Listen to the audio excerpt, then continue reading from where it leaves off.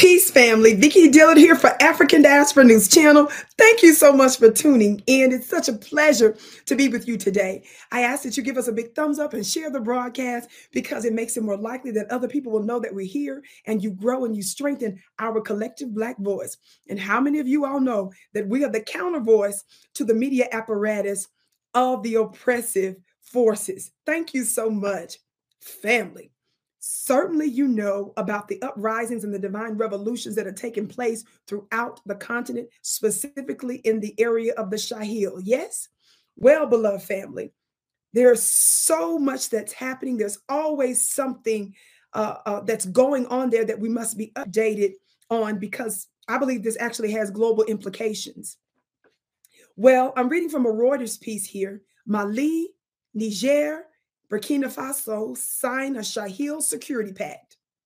Mali, Niger, and Burkina Faso, three West African Sahel nations ruled by military juntas, signed a security pact on Saturday, promising to come to the aid of each other in case of any rebellion or external aggression. Are y'all listening?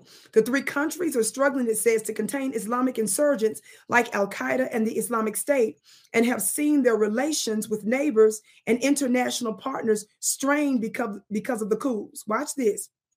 They go on to say, any attack on the sovereignty and territorial integrity of one or more contracted parties will be considered an aggression against the other parties, according to the charter of the pact, known as the Alliance of Sahel States.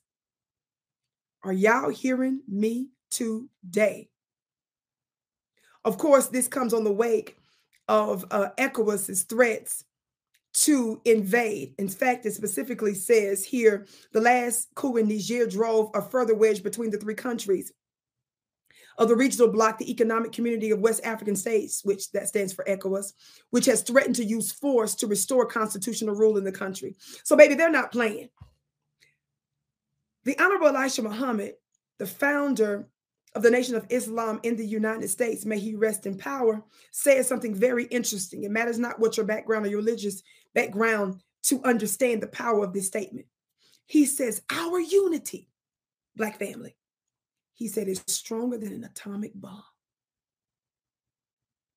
Do you know that our unity is not about us just gathering our physical weapons that can be counted and be seen in the natural?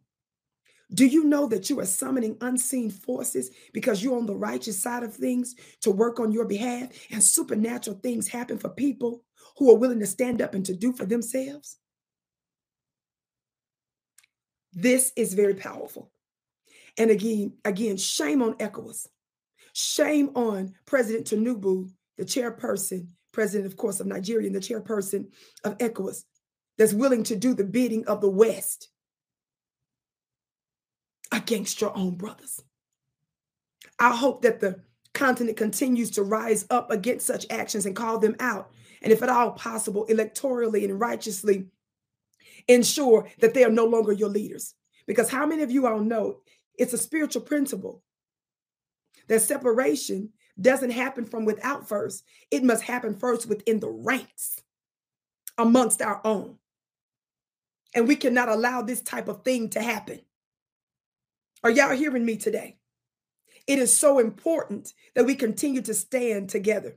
We have the momentum. Thank you so much for tuning in. Be sure, beloved, to check out my products and services in my school at VickyPlanet.com. That's Vicky, VICKI Planet, PLANET.com. I can't wait to see you again.